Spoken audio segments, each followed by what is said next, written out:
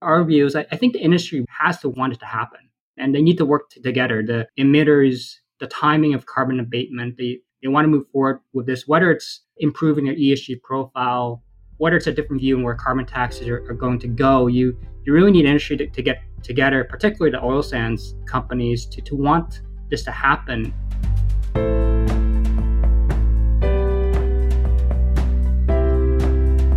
Welcome to Sustainability Leaders. I'm Michael Torrance, Chief Sustainability Officer with BMO Financial Group. On this show, we will talk with leading sustainability practitioners from the corporate, investor, academic, and NGO communities to explore how this rapidly evolving field of sustainability is impacting global investment, business practices, and our world. The views expressed here are those of the participants and not those of Bank of Montreal, its affiliates, or subsidiaries.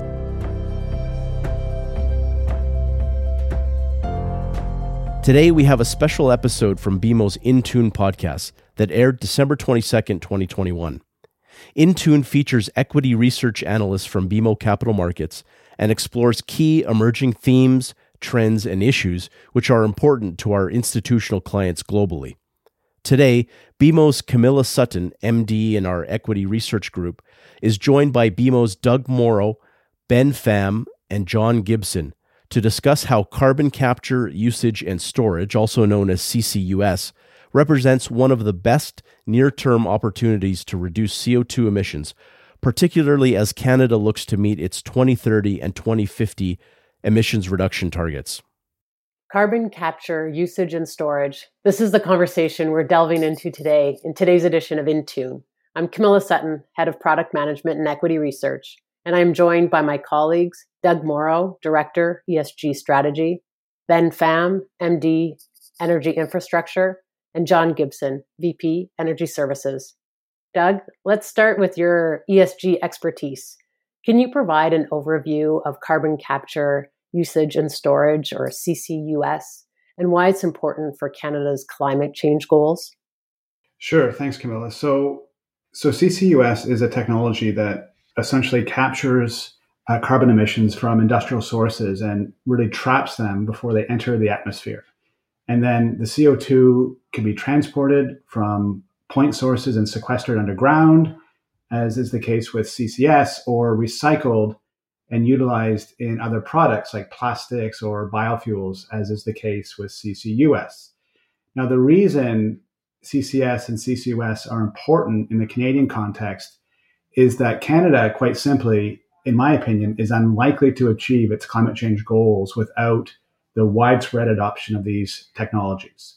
So let's take a look at the numbers for a second. Right now, Canada's total emissions are about 730 million metric tons, which is about 2%, by the way, of global emissions. Sometimes people think the figure is higher, but it's about 2%.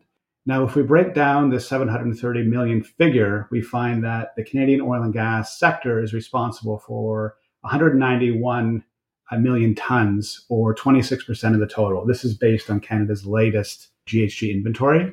Now, this 26%, it's the largest of any single economic sector, with the next largest being transport at about 25%.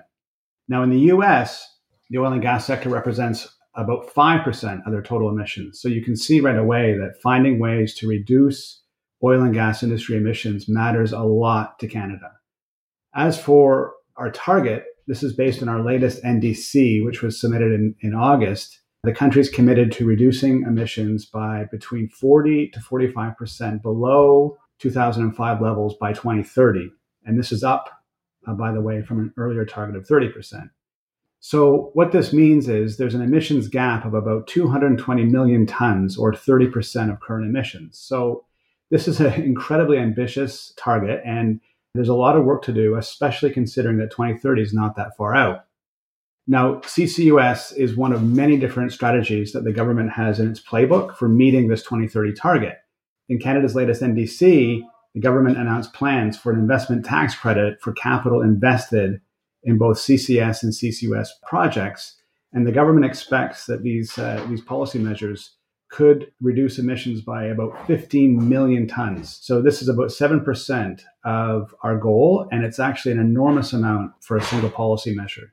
So consultations on this tax credit are continuing with input from industry and other stakeholders, and details are forthcoming. And just a final comment here, I think one of the issues from an ESG point of view with CCUS is that it's sometimes seen as a distraction and kind of propping up the oil and gas industry in an economy that's moving away from fossil fuels. But I don't see it like that at all. I think that view obfuscates the complexity of the situation and the fact that oil and gas are deeply embedded in our economy. And contrary to what some people think, oil demand is not going to peak anytime soon in our view. In fact, we think that global oil demand in 2040 is likely to approximate pre-pandemic demand of about 103 million barrels per day. So, from this point of view, I really think CCUS is a critical part, not only of our emission reduction strategy as a country, but also our economic competitiveness. So, John, can you walk us through and explain what is carbon capture, utilization, and storage?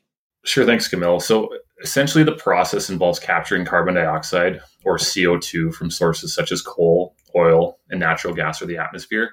The captured CO2 is then pressurized and transported to either be used, which I'll get into a little bit, or injected into depleted oil and gas formations for permanent storage underground. So the full process of CCUS is pretty multifaceted.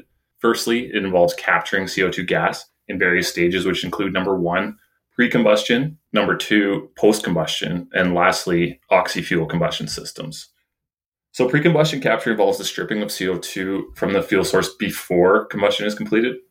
This process is typically operated with integrated gasification combine cycles, or IGCC, and it involves gasification and partial oxidization of the fuels to produce CO2 and hydrogen, which are then separated using various absorption processes.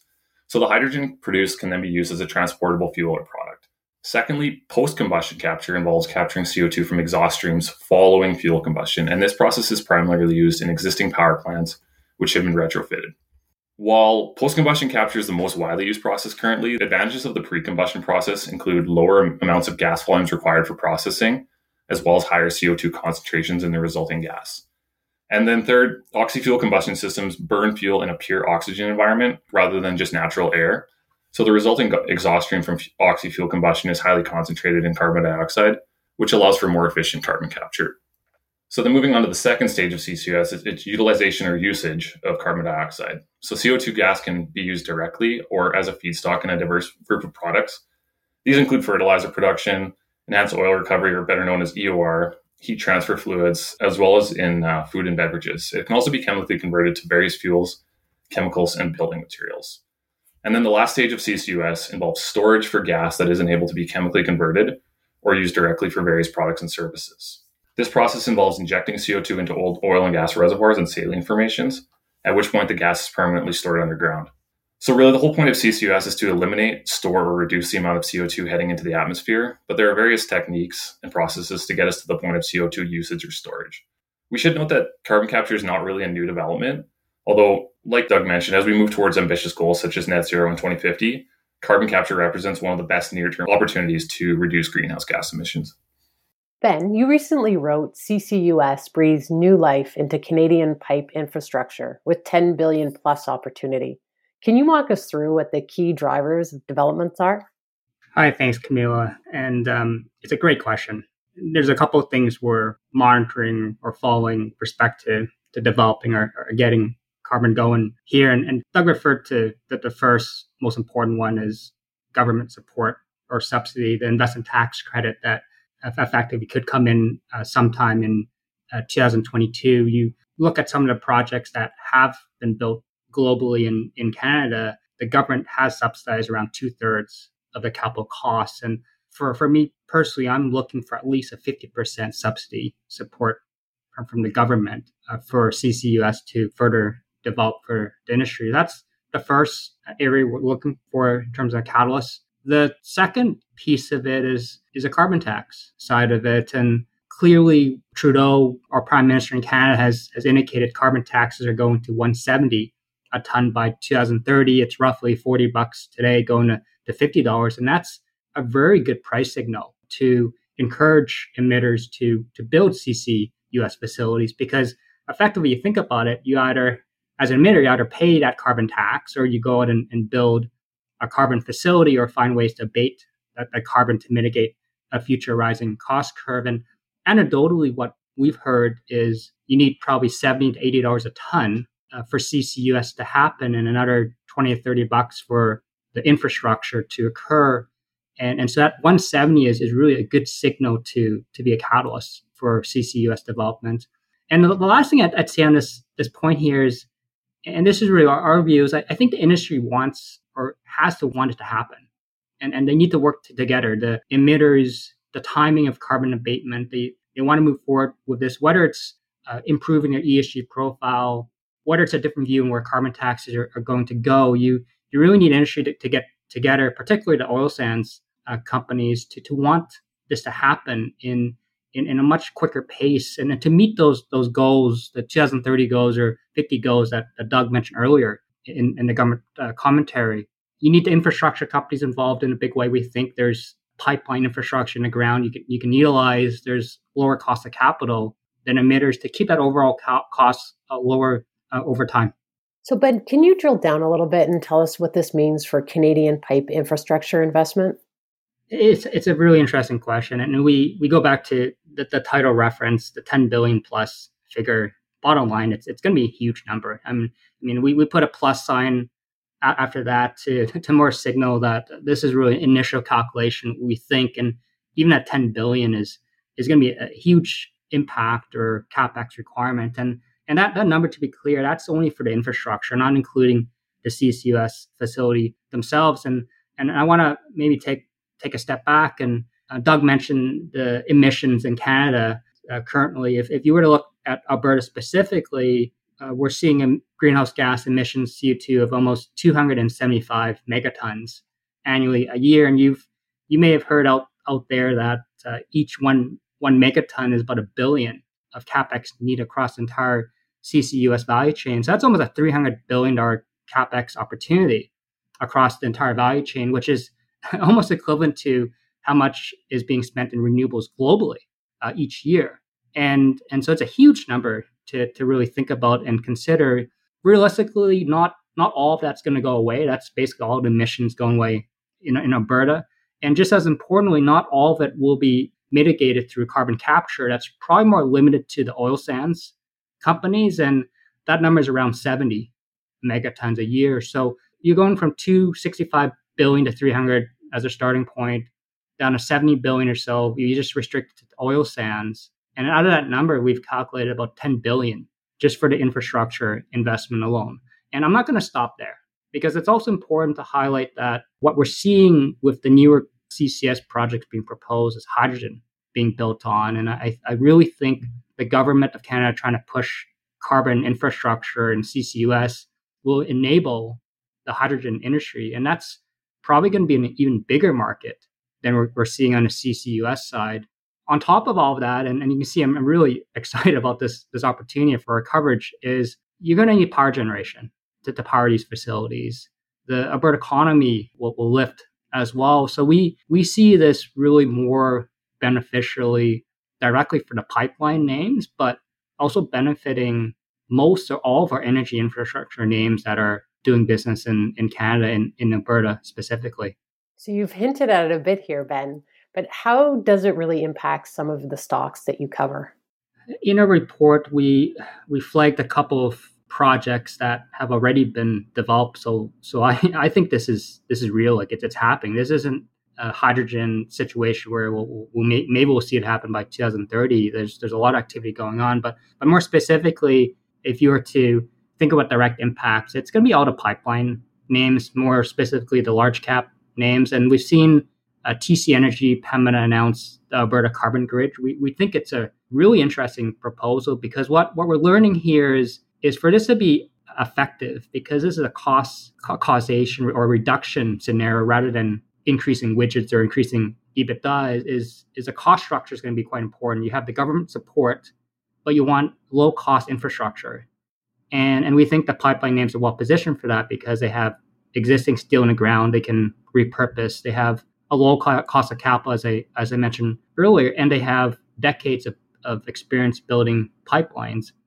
But what we also observed is you got to think about carbon infrastructure as more the highway. You're not going to see one pipeline being built for one CCS facility. You're going to see one pipeline built, and connecting to 20 different CCS facilities, collecting it and clustering everything together, moving that carbon, that molecule, and storing it in one big hub rather than a couple dozen hubs across Canada. That's what's going to make a competitive project. And so TC Energy, Pembina already have that. And after our in-front report that we put out there, about a week later, interestingly, and the timing was fantastic, is we saw Enbridge announce a project with Capital Power. Almost similar thing. Enbridge wants to build the pipeline and the storage, but instead of transporting carbon from a CCS facility based on the oil sands business, it's going to be taking carbon from a natural gas power facility instead. So it's outside of that 70 megatons I mentioned within oil sands. So, John, what about the world of Canadian energy services? It's expected to play a big role in the development of carbon capture and storage projects as well. Previously, you've identified two companies, Enerflex and Computer Modeling Group, as being well positioned. Can you speak to the current opportunities for these companies, as well as what role you expect them to play moving forward? Yeah, for sure. So, like you said, Enerflex and Computer Modeling Group have been active on the carbon capture and storage front in the past, and I expect this business to become a larger part of their portfolios moving forward. But I guess I should caveat this with the fact that we will need to see additional government support, particularly in Canada. But we just heard Ben speak to the excitement around of these programs, and it seems like an actual thing that's going to happen here. So first, we'll talk about Enerflex. It's actually been working on various hydrogen, renewable natural gas, and carbon capture projects dating back to the 1990s. So it's not exactly new to them.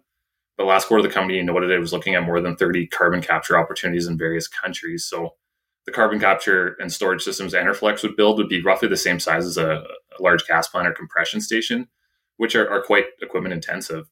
And much of Enerflex's manufacturing capabilities and expertise in natural gas compression and processing cross over really well to carbon capture. So I should point out that, and Ben spoke to this when he talks about the, 10 billion plus in investment. This doesn't really include some of the ancillary spending on additional infrastructure. And, this includes gas compression and processing. So I think Enerflex will be a key beneficiary here.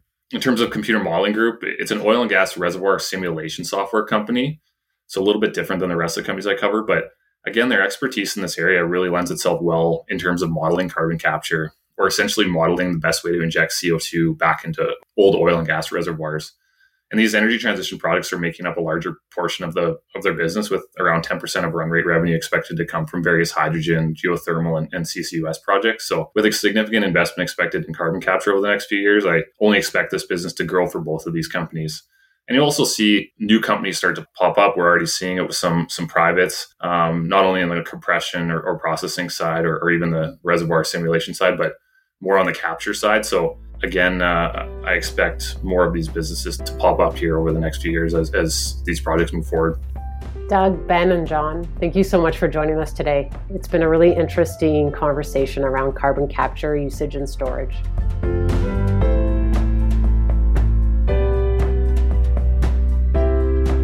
Thanks for listening to Sustainability Leaders. This podcast is presented by BMO Financial Group.